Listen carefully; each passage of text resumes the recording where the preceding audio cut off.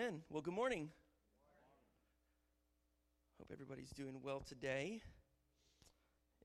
It got cold on us just for fun, I guess. The weather likes to do that in Missouri, huh? Well, last week we went through a separate group of scriptures. Today, what we're going to do is we're going to go into a new mini-series.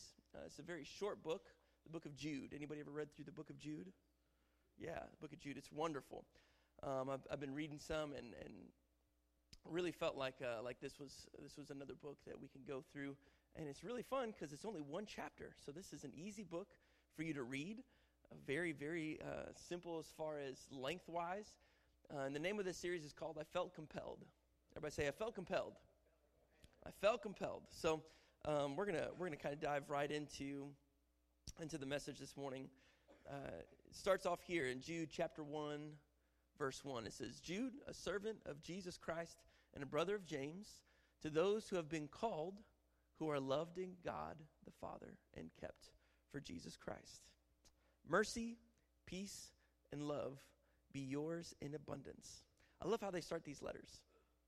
The way that the different people start their letters to churches or groups or people tells a lot about what it is that they're actually doing or wanting to accomplish.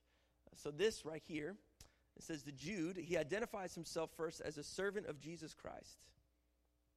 A servant of Jesus Christ. This is something that we can often overlook, that's easy to overlook whenever you're reading through it, because Paul writes very similarly, and so does Peter. They use a lot of the same kind of bondservant or servant or some kind of language like this. But Jude right here, he does a similar thing in saying that he is a servant of Jesus Christ and a brother of James. The cool thing about that is that someone who is called a servant in this manner, they're meaning that they have dedicated their entire life to the cause of spreading the gospel and loving Jesus. They knew that he was called to love the church, and so he wrote specifically, because it says right after that, to those who have been called, who are loved in God the Father and kept for Jesus Christ.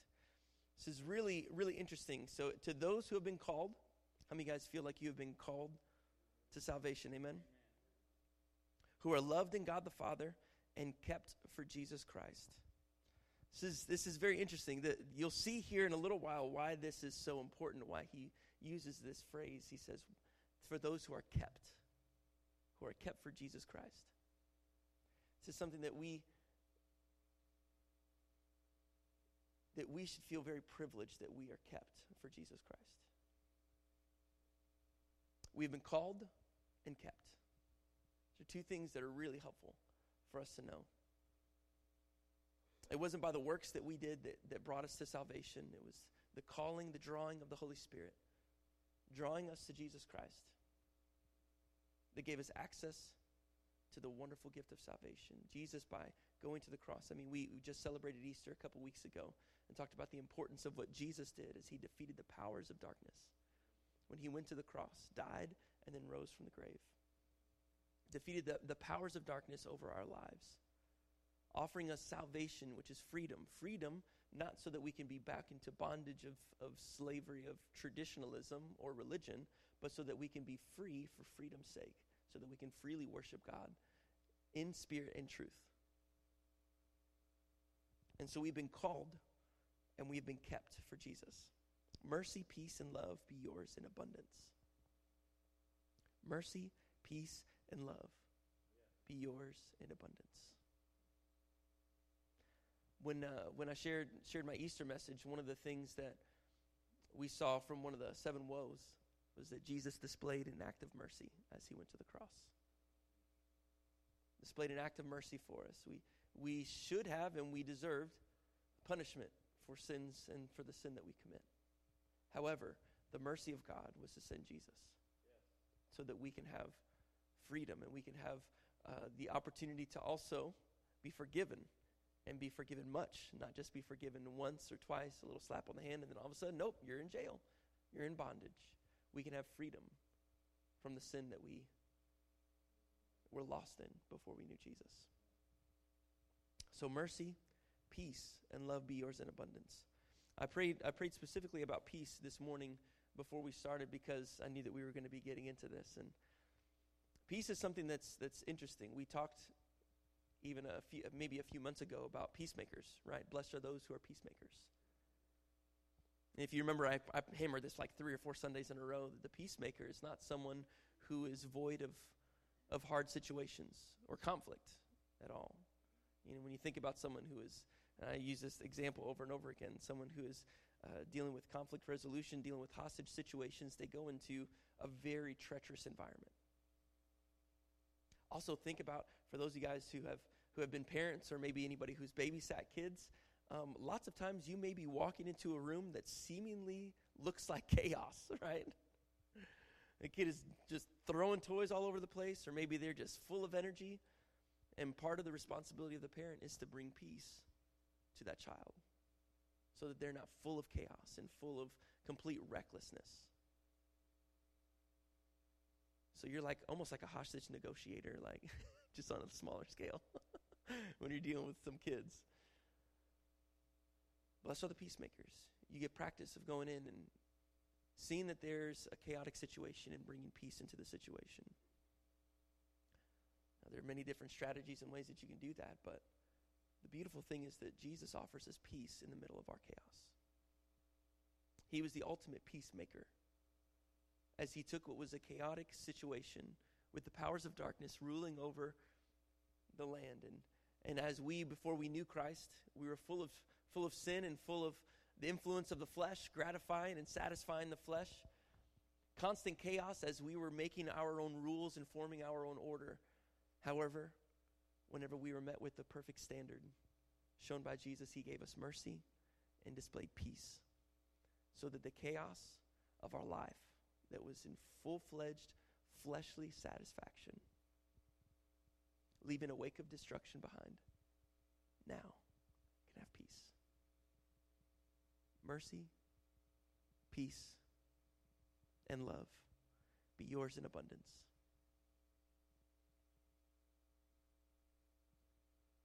For some of us, it's easy to receive mercy. For some of us, it's easy to receive the peace because that feels good, but it's the intimacy of love that is a difficult thing.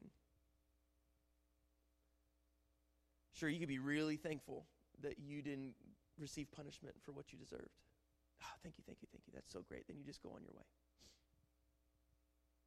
Peace, it's wonderful not to have to deal with a lot of chaos and a lot of, craziness that's going on everywhere. And it's like, oh man, it's great to just be in an environment where I don't feel like I'm so pressured and so, having to use my brain in all these different capacities and having to deal with all these personalities of people. And it's good to just have peace, to just be sitting and enjoying the day. At my house in the backyard, we have a deck, and we're surrounded by trees. We're in the middle of town, but we're still kind of surrounded by trees to where it feels almost like you're in a tree house, just because of the thickness of the leaves and the branches and stuff. And it's a really peaceful spot back there, and I can take my coffee there if I want to on Saturday mornings and just sit out there when the weather's really nice, and it's just really peaceful. It's really nice. Not a lot of activity seemingly going on in the town, and so it's really nice to sit back there without being disturbed. And so it's easy for us to find those times and those areas. For many of you, you have your own spot or your own place that you would find the best solace or rest. It's easy to do that for yourself. But then whenever you add the last section of that, mercy, peace, and love, be yours in abundance. It's that love aspect that we can struggle with a little bit. Intimacy with the Lord to the fact to where he presses and twists some things internally, letting you know that there are some things that he may not be super pleased with. Paul says that we've been given grace, but not to take advantage of the grace that we've been given. Mercy is amazing, but not for the sheer fact to where we can continue to go on doing the same things that we have just been mercifully forgiven for. And so to have the love that also abounds in that forever is to accept what Jesus did and then to say that I will reflect the same thing. The preference that Jesus has in the love that we're supposed to share with him is to offer our life just as he offered his. Except for Paul says that we're supposed to offer our bodies as a living sacrifice. holy, acceptable, and pleasing. There have been some people to where they're like, oh, I think that my purpose in life is to be a martyr, is to just go and die. It's like, I don't specifically think that's your purpose. I think your intention of wanting to do all that you can to the full capacity of what you're able to is a very valid effort, and I'm appreciative of that. However, Paul tells us multiple times that it's in our living that we get to represent Jesus. He actually says in Philippians, he says, for me to live is Christ and to die is gain. So as I live, I'm going to live for Christ in everything that I do and everything that I have. With every fiber of my being, I'm going to pursue after Jesus. And then when I die, it's going to be gain. It's going to be wonderful because we'll have the testimony of a life faithfully lived for Christ, and then also I get to be with Jesus face to face. It's a gain. For me to live is Christ, which is wonderful, and then to die is gain. Mercy, peace, and love be yours in abundance. And then he starts this in verse 3. Dear friends, don't you like that when people greet you? Dear friends, hey guys, my people. Dear friends, although I was very eager to write to you about the salvation we share, I felt compelled to write and urge you to contend for the faith that was once for all entrusted to God's holy people. We're going to pause right here. Although I was very eager to write to you about the salvation we share, I felt compelled to write and urge you to contend for the faith that was once for all entrusted to God's holy people. So it seems like Jude at first had intentions to write a very different letter than what he's getting ready to present to these guys now. Although I was very eager to write to you about the salvation we share, it's a great thing to write about, right? Everybody thankful for salvation that was offered to us? Amen. Praise God. It's amazing. Although that's what he wanted to write about, I could come up here and I could speak about salvation every single Sunday to where that's the only message that I preach. But in a room full of people who know Jesus, that becomes not super helpful to equip and to send out in the body, which is what we're supposed to do. We're supposed to build up the body so that you guys don't just rely on church for your sustenance, but you can go out and you can be who God has created us to be. You can represent him, and you can actually tell other people about the wonderful opportunity it is to get to know Jesus and to remove the guilt and the shame from their lives, the burden of sin. And so he says, hey, I was very eager to write to you about the salvation we share. I felt compelled to write and urge you to contend for the faith that was once for all entrusted to God's holy people. This is important to think about. And again, I love being able to stop and read, kind of reread and reread a couple verses at a time. I think this is helpful because it's easy for us to want to check the box of I read, this much of the Bible today, or I read this many passages, or, I was able to complete this plan or whatever it is. But at times it just becomes a checkbox again instead of something that is going to be dwelling within you, something that is actually a part of what you believe. He says, I felt compelled to write and urge to you to contend for the faith that was once and for all entrusted to God's holy people. So he's writing to God's holy people. For those, again, I did a whole message on holiness. The importance of God's holy people contending here. Contend for the faith. So he's writing to people who are already believers. He's writing to people who already are following after Jesus and who believe that Jesus is their Lord and Savior, who believe that he went to the cross, that he was the Messiah, that he died, and that he rose again and ascended into heaven. The Holy Spirit has been gifted to the church. They believe all these things. And so he's saying, I'm writing to you guys to contend for the faith entrusted to God's holy people. This is very important, very important.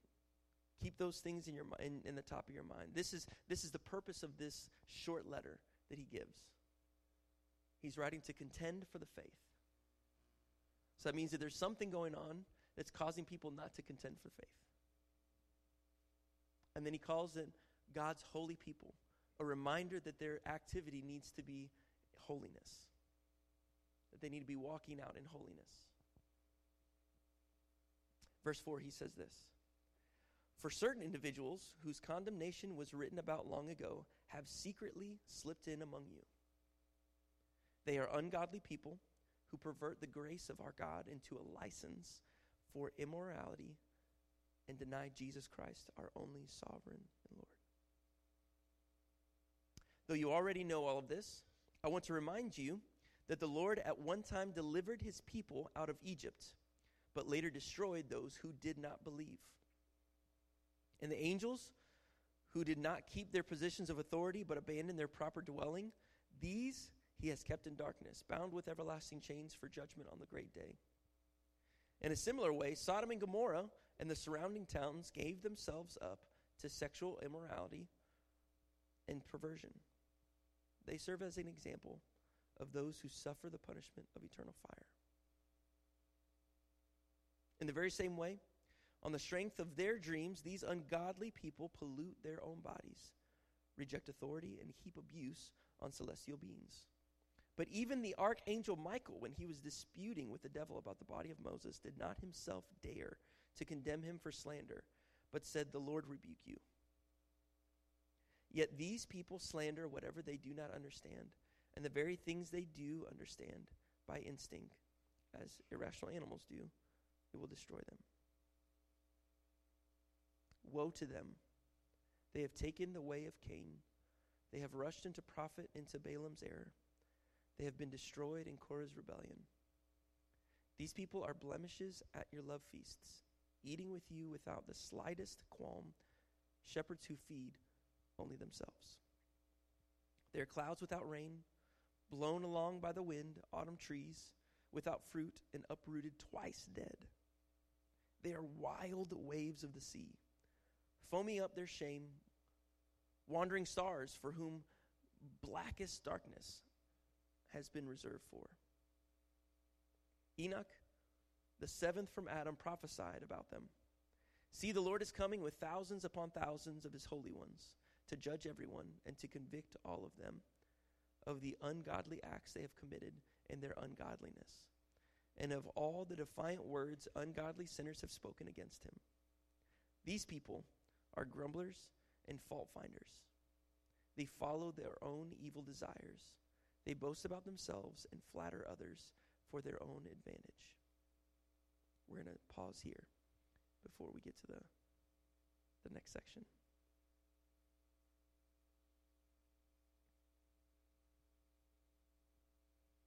I love it. Bless you.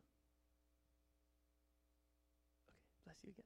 I love it whenever writers recollect what God has done in past, to remind people of what good deeds that God has done for them, to remind them of the faithfulness of God through the struggles and the times that they've gone through as a nation.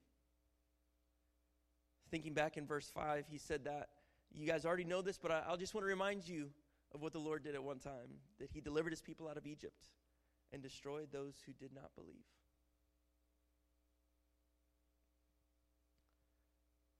When the people came out of Egypt, they went to the mountain. They received instructions from the Lord. They made a golden calf. They worshiped that calf.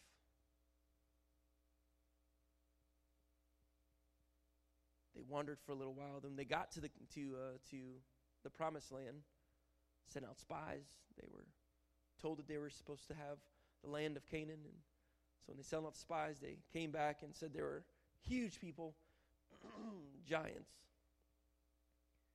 And that these giants, they were so big it made them look like grasshoppers. So they were terrified. They decided not to proceed.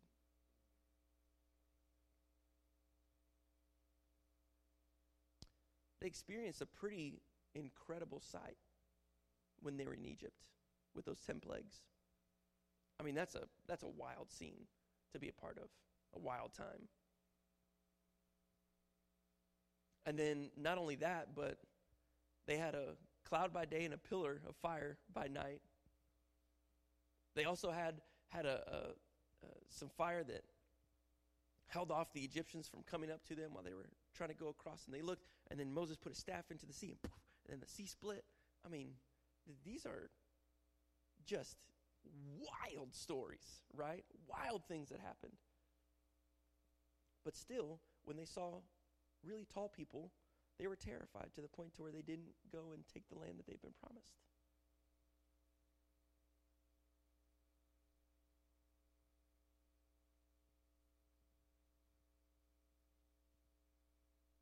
That generation ended up wandering around the wilderness for 40 years, and not only did it cost them their lives of wandering, but it also caused the next generation to sit for 40 years in limbo before they were able to get to the promised land again.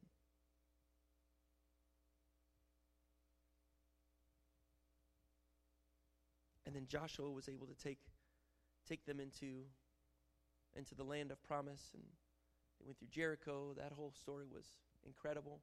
But still, when you look through history, you find out that God said that they were supposed to get rid of all the people that dwelled in the land so that they can inhabit it the way that God had intended them to. And they weren't tempted or convoluted with idolatry from the different nations. That wasn't something that overtook them or anything. But yet there were only a few of the tribes that actually did what God asked them to. The rest of them either coexisted or they decided to find a different place that maybe they could settle that was a little further outside of the promised land. And you find that because of that relationship that they allowed to have in Canaan, that it caused a ton of issues for the nation of Israel. A bunch of the ites that we read about in the Old Testament and the neighboring nations that were consistently warring against Israel and coming around and doing all these crazy things and causing idolatry to infiltrate the nation. All these things happened because they didn't follow the direction of the Lord. They disobeyed just in the inhabiting of the land. They disobeyed God's voice.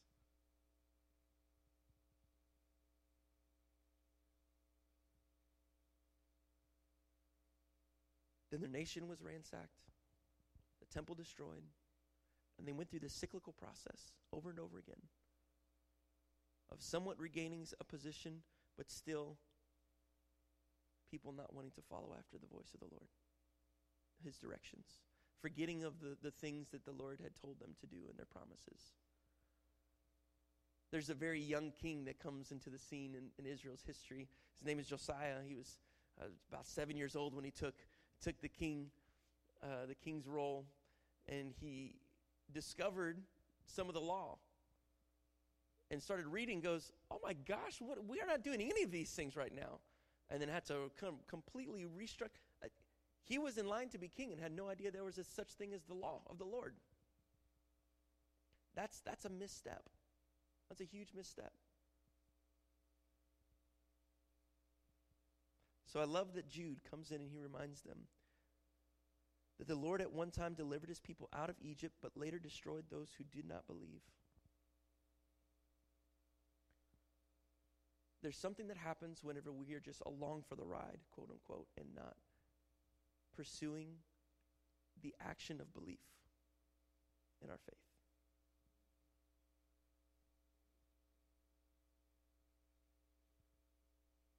I'll say that again. There's something that happens whenever we're just along for the ride, just happy to be around believers, to be around where the Lord is saying something or where you can just feel his presence, but there's a huge misstep in not walking out that belief. There were many of those Israelites who they were just along for the ride in Egypt, just hoping to get out of slavery, and that was the only thing they wanted to do, was just not to be slaves to Egypt anymore.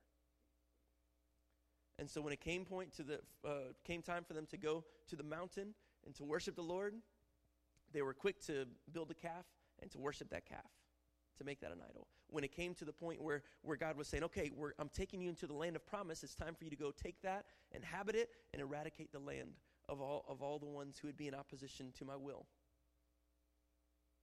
They passively sat behind and said, I'd rather wander the wilderness instead of going to this land that you've promised me. I would say that's a lack of belief. A lack of belief to move into what God had actually declared and said for them to do, and gave them the liberty to do that. We have the Lord saying, go and do this, which means that he is going to provide a way as you step out in faith. But when we don't have faith, then we passively scoot back and are content with wandering the wilderness. And by doing that, you don't just set yourself backwards, but you also set the next generation backwards. And the next generation, and the next generation, and the next generation. You actually teach them how not to follow after God's will.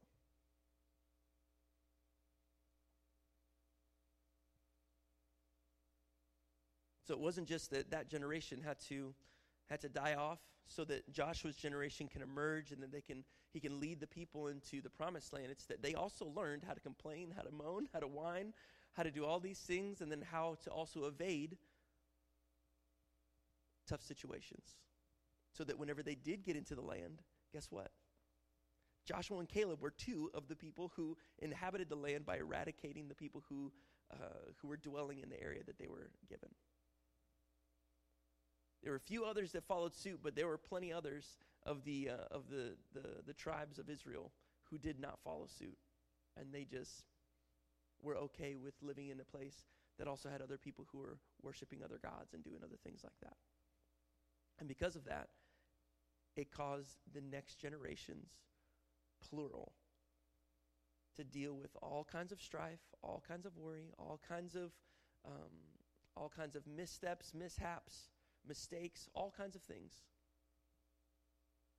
And so Jude is delivering. He's not just saying, oh, you remember there was an Egypt time, and then, hey, some people didn't believe, but that's okay. Here we are now today. There's a weightiness to this word. A weightiness to this word that some believed, some followed, but some did not. And they were destroyed because of their unbelief.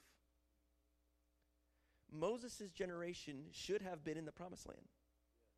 They should have. But instead, they all died in the wilderness. Lots of things they could have experienced and encountered. They could have set up a whole community, a whole city. They could have set up their nice infrastructures. But they left that to the shoulders of the people who were coming up behind them. That maybe they would have the courage to face these giants with the Lord directing them. And then he mentions the angels. He's like, hey, look, people aren't the only ones who are guilty of doing this. Also the angelic beings. And we won't get too far into this, but Dr. Michael Heiser has some really good material over some of this if you want to dive a little deeper into this. But he said, the angels who did not keep their positions of authority but abandoned their proper dwelling, these he has kept in darkness, bound with everlasting chains for judgment on the great day. And then he goes here in verse 7. In a similar way, Sodom and Gomorrah and the surrounding towns gave themselves up to sexual immorality and perversion. I think that we a lot of times just focus on the sexual immorality section of Sodom and Gomorrah. Rightfully so. I mean, there's all kinds of stuff they were trying to do to the angels when they were over there. Absolutely, that was not good. But there was also a perverse activity that they were involved with as well. Not just sexual immorality. A lot of times we only equate perversion to sexual tendencies, but perversion is taking and distorting and contorting what was pure, righteous, and holy, and taking that and doing whatever it is that you want to manipulate it. And so they weren't just doing weird sexual stuff. They were doing a whole bunch of other things that was very displeasing to the Lord. It's easy for us to poo-poo on people who are dealing with certain things that we're not dealing with. Right? Hello? It's easy for us to look down upon people who are struggling with sins that we're not struggling with, because then we can feel better about struggling with the other things that we're doing because it's not as easily seen or visible. But in reality, we're all struggling with certain things that the Holy Spirit is working on us. It doesn't mean that you're perverse. It doesn't mean that you're sexually immoral. But it means that we're continuously going through a process of being transformed so that we can look more and more like Jesus as time goes. We're all going through different phases and eras of life. Once you feel like you've mastered one part of life, guess what? You're moving into another section of life that's going to also offer a new opportunity for growth. And so Sodom and Gomorrah served, and the surrounding towns, they gave themselves up to this type of perversion. and they serve as an example of those who suffer the punishment of eternal fire. They were completely eradicated, completely annihilated in their place. Cease to exist. And he says, in the same way, on the strength of their dreams, these ungodly people pollute their own bodies, reject authority, and heap abuse on celestial beings. Talking about these people who are within the camp, within the body. Again, now we're getting back to Jude. Jude was warning them, hey, there's some people who have crept up in your circles of influence. People who have crept up. This seems to be an ongoing problem. Do we remember the book of Titus? Do you remember the book of 1 Timothy? The warnings given about certain individuals who have infiltrated and who have spoken a different gospel that wasn't the gospel of Jesus Christ, diminishing Jesus' authority here on earth, lumping him in with other gods and saying that this is, very similar to each other, and, we can expand our horizons of what it means to be spiritual. Does it sound kind of familiar?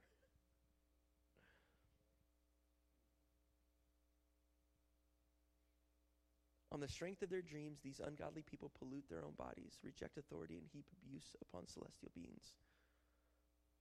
Seems like in our culture right now, there's a real big push to be overtly spiritual, but unrighteously unholy.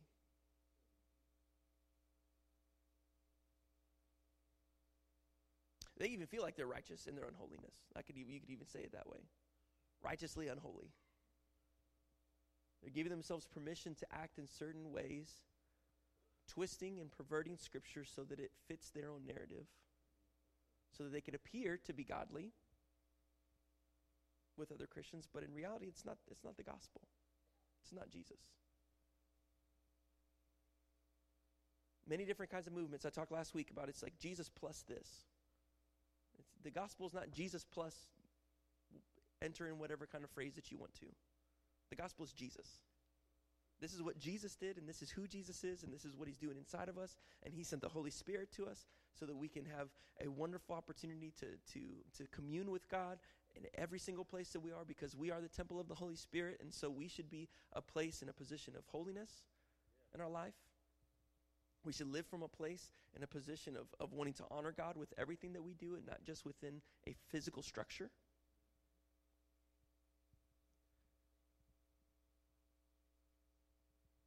So we see that these ungodly people pollute their own bodies and reject authority.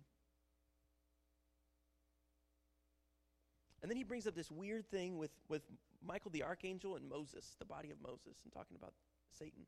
This is really intriguing. I'm not going to go into the nuances of this because that's just a whole different type of study, and that's neither here or there for this message itself. But something that I think that's really worth noting in this passage is that the archangel didn't come on his own authority, but he said, the Lord rebuke you. He doesn't say, I rebuke you. Think about that. What standard was Michael the archangel using when he was conversing with Satan? What position did Jesus take when he was talking to the devil in Matthew chapter 4?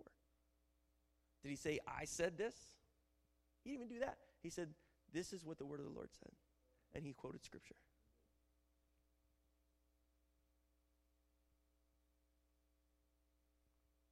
The authority we've been given here, and this is also in the Great Commission, has been given to us by Jesus.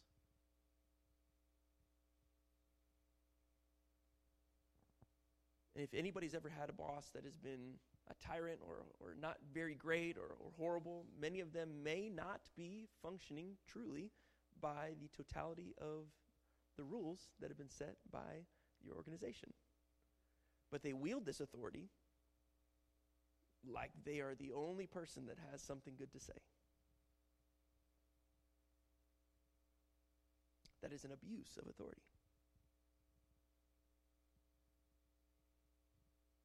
We have been given authority, and I think that there are many times that there are people who may mean well, but they just don't know what the Scripture says. And so whenever they claim authority and they do certain things, they do it outside of the will and outside of the realm of what Scripture actually teaches us, even outside of the way that Jesus displayed it, which is why it's very important for us to know the Scripture. Psalm 119, you read that entire chapter. It's the longest chapter in the Bible, but it over and over continuously relays the message that we need to have the word written on our heart. Another version says tattooed on your heart. That is something that is a process of meticulous.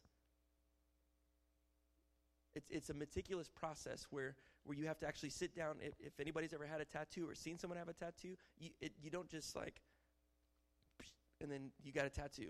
That's not how that process works.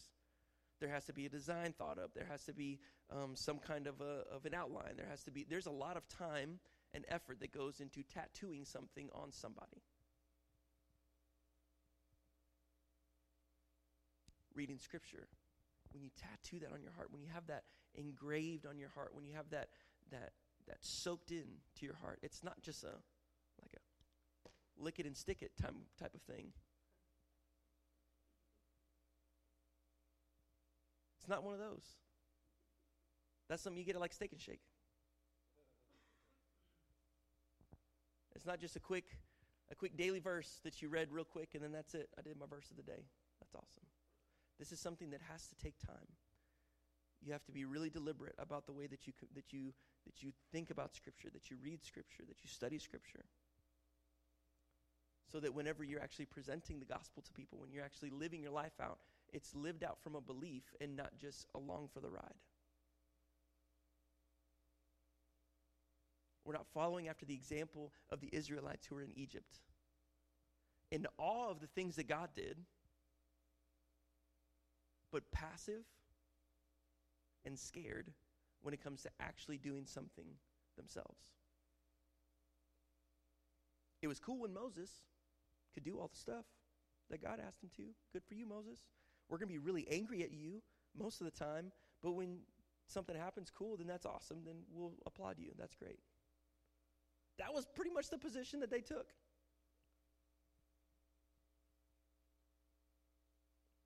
He says this, he says in verse 11, woe to them, they have taken the way of Cain. They have rushed for profit into Balaam's error. They have been destroyed in Korah's rebellion. Each of these examples came from selfishness. When we seek self and we seek to gratify the flesh, then that will end in destruction, and that will end in losing out on being able to contribute not just to your life, but also to the next generation's life and to the rest of the lives of those who came after that.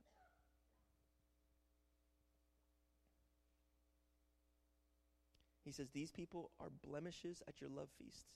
Very interesting. I'll give you just a little brief history about that phrase, love feasts.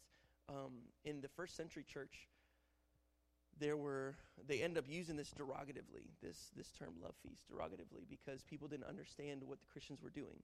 They were gathering together and they were sharing drink, they were sharing food, they were having communion, they were doing all these things, and because there was an outbreak of the Holy Spirit in some of their meetings as well, they thought that they were participating in some frivolous activities. They would also meet in what are they called? In like tombs. What are those? Starts with a C.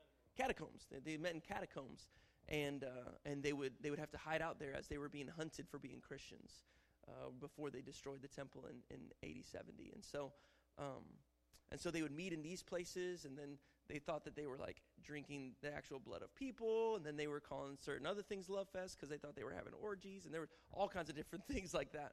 But that was people's misunderstanding of what was actually happening in the communion aspect of taking of Christ's blood and Christ's body and remembering the acts that he did. But he said, these people are blemishes at your love feasts, eating with you without the slightest qualm, shepherds who feed only themselves. So these people are not only infiltrating and being a part of the community, but they're staining the actual process of communing with God, with one another, as their only intention was for themselves. Bad shepherds. They have sheep out there, but they don't care about the sheep. They're just there for themselves. They're there to either slaughter or they're there to just get wool, but they don't help anything else. They don't tend to the sheep. They don't do anything that they need to. They're disruptive.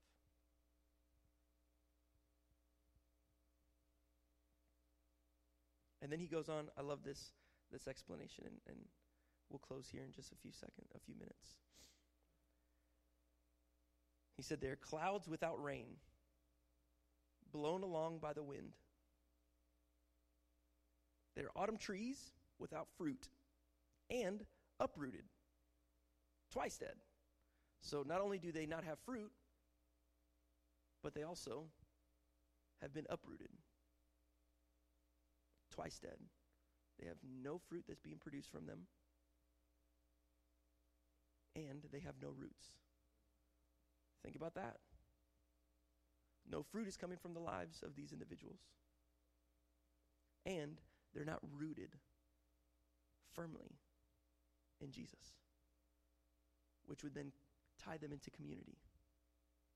So they're like clouds without rain, to where they're just blown by the wind. When something happens, they're gone very easily. There's not a connection, or there's nothing that solidifies them or causes them to stay or anything like that, or to grow, because they're not rooted and planted. And there's also no fruit.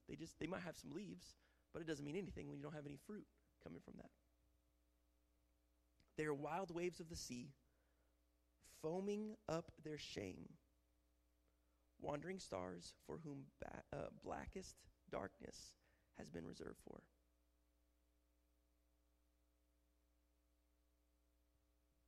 I'll end with the last portion. Let's go to verse 17, if you could. So he goes and describes all these things about these people who have infiltrated. But then he says this. This is his call to persevere. He says, but dear friends, I love that.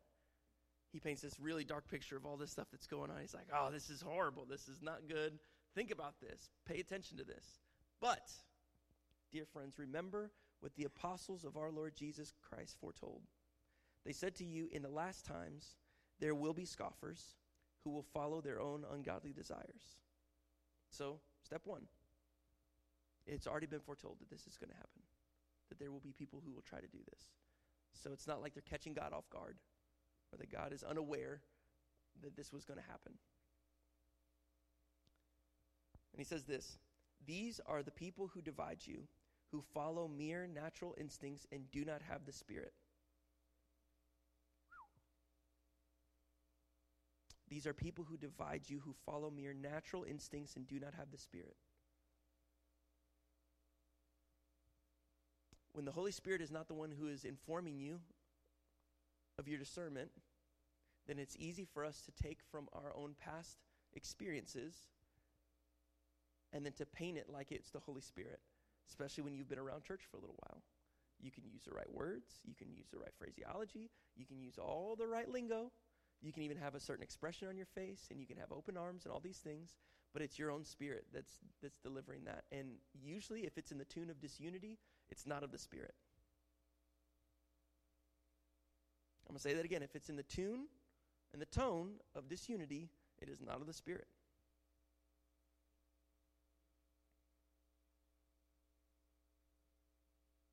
The Spirit wants to correct and wants to build.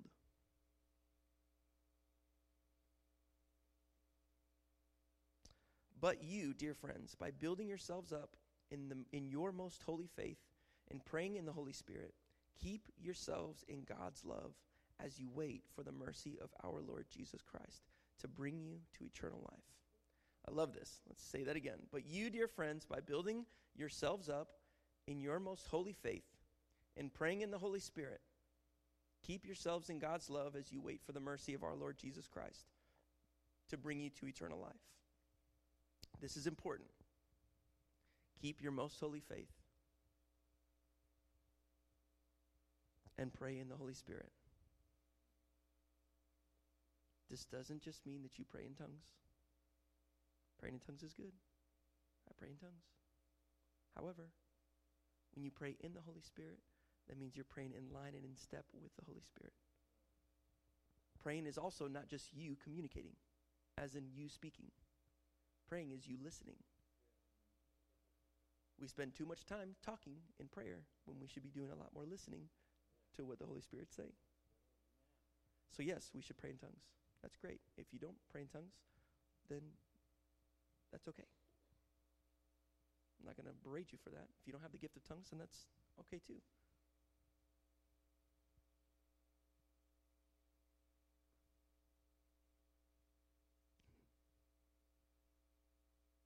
I would much rather someone listen to the Holy Spirit's voice and obey his voice than say that they have the gift of tongues and just be able to blabber for a little while.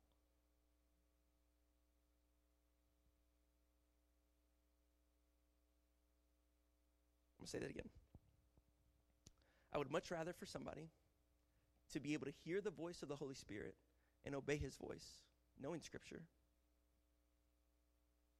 than I would someone who can just say that they speak in tongues and blabber for a little while and not follow the Holy Spirit's voice or be obedient. I think there are plenty of people who have been in charismatic communities that could even have the gift of tongues, and that's amazing, but they're void of following the voice of the Holy Spirit.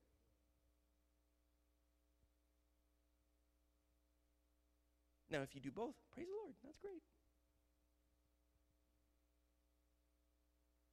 But if you claim to be someone who speaks in tongues, but you cannot follow the voice of the Holy Spirit, then I'm wondering what it is that you're doing in those moments, except for feeling like you're very spiritual. You have no fruit. Fruit of the Spirit should be what people see that knows that you follow after Jesus, right? Love, joy, peace, patience, kindness, goodness, faithfulness, gentleness, and self-control. Those are things that are fruit of being in the Holy Spirit. If we're not displaying those things, but you're feeling really spiritual because you say you have a gift, then I would rethink what it is that you're listening to.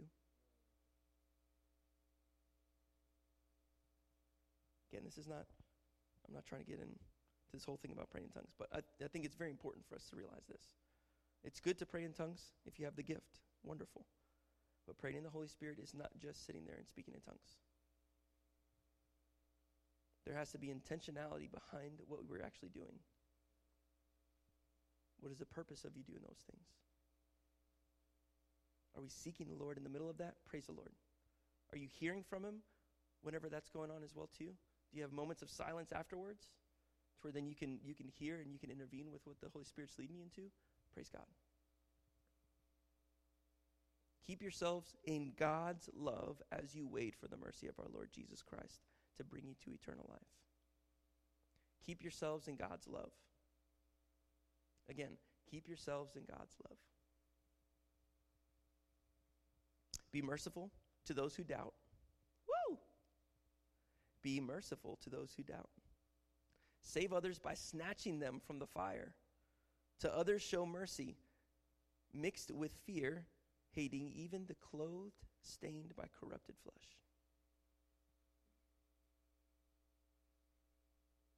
Again, be merciful to those who doubt. Save others by snatching them from the fire. To others show mercy, mixed with fear, hating even the clothes stained by the corrupted flesh. So we can love the person and not the activity. We can love the people, even the doubters, and not like the fact that there's been doubting that has happened. Jesus was able to come down in flesh, live in the middle of a very corrupted atmosphere, live a perfect life, and love the people who are around there, actually administering the presence of God in a way that people were transformed, and then went to the cross, died, went to the grave, rose from the grave.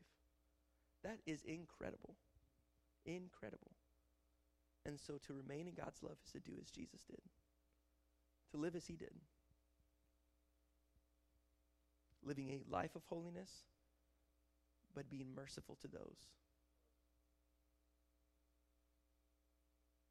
Not loving the sin that's happening, but loving the person, knowing that Jesus can cleanse them of their unrighteousness if they would just submit themselves to him. And then Jude ends with the song, doxology at the end. He says, to him who is able to keep you from stumbling and to present you before his glorious presence without fault and with great joy. To the only God, our Savior, be glory, majesty, power, and authority through Jesus Christ our Lord, before all ages, now and forevermore. Amen. Let's stand.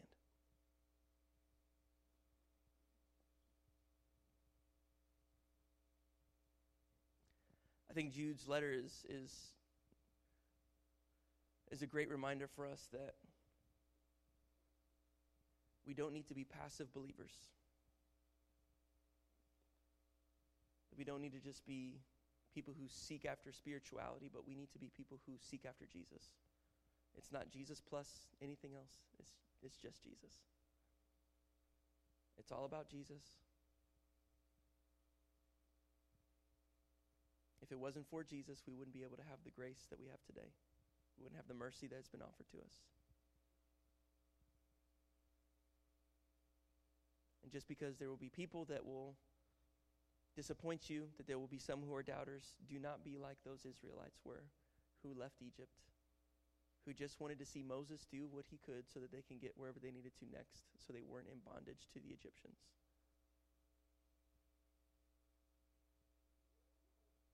We don't need to settle. We don't need to settle and be complacent in where we are right now, but we need to be excited to move progressively into the land of promise. And as we do that, we don't need to be just excited that our feet are standing on promised soil, but we also need to eradicate idolatry from our domain. It's all very poetic in what that can illustrate for your own life, but apply that wherever it is needed. We do not need the next generations following us. In whichever generational place that you land, we don't need to make our mishaps something that will be even more detrimental for the next generation, or for them to have to try to make up the ground that we refuse to till. We need to be steadfast. This book was written, the Bible was written for those who want to know Jesus. Shows a holy standard that we get to live by. It's incredible for us. But we have to be intentional. Again, I'll bring up Dr. Jordan Peterson says that belief without action is just words. You can go even further than that. Paul says that as well. James repeats this. This is all throughout Scripture. Jesus mentions that it's the matter of the heart, intention, that really is really what matters. Not just the fact that you haven't killed somebody, or the fact that you haven't maybe cheated on a spouse or whatever it is like that. That's not the point. The point is where your heart lies before all that activity happened. That's where it hits. That's where belief is found. That's where the roots run deep. And that's where you find if you actually have fruit that will come from the tree of your life. We cannot just be spiritual. We cannot just be natural. We are spirit, soul, and body. And so we have to be intentional in each of those areas, not to neglect one, to dwarf that area of our life. There have been people all throughout church history that were extremely spiritual and extremely gifted, but their minds were dwarfed in the way that they tended to it and the things that they allowed in their lives. And it caused slip-ups and caused their testimony to diminish because they fell into sin, because they couldn't get it right. There were others that were very well-meaning with their mind, and they sought to do some great things, but in the end, they had no connection to the Holy Spirit. And so their mind only brought them to where their flesh was capable of taking them.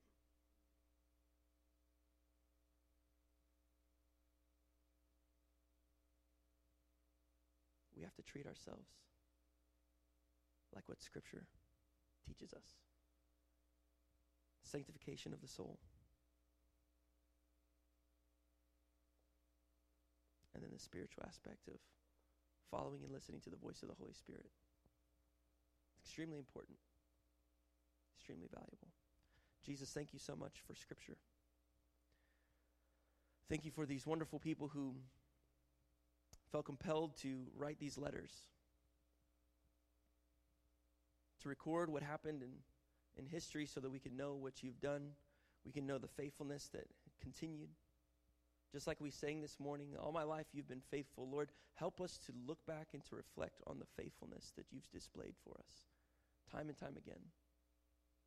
Remove any of the scales from our eyes that would diminish what you've done.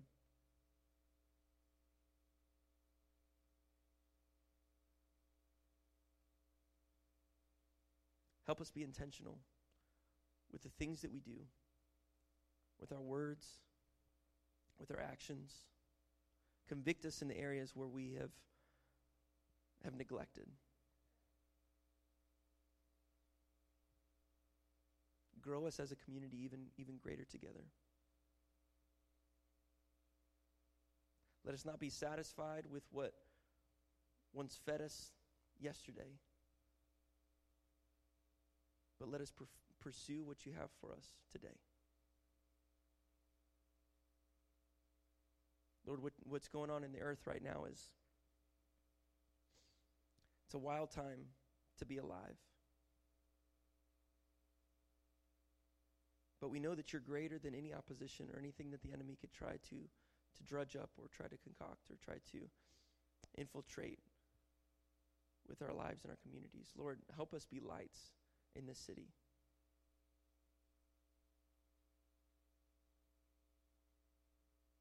Build our homes to where they're strong. Bind spouses even greater together. And then bind parents to children so that the household could be strengthened and solidified. Let us not be passive people, pushing off our responsibilities on others, but let us take hold of what you've called us to and what you've given us responsibility for. Let our lives sing the song of faithfulness. We give you praise because you're worthy of it. We honor you this morning. And we worship you. In Jesus' name I pray. And everybody said, Amen. You guys have a wonderful Sunday. If you need prayer, feel free to come on up.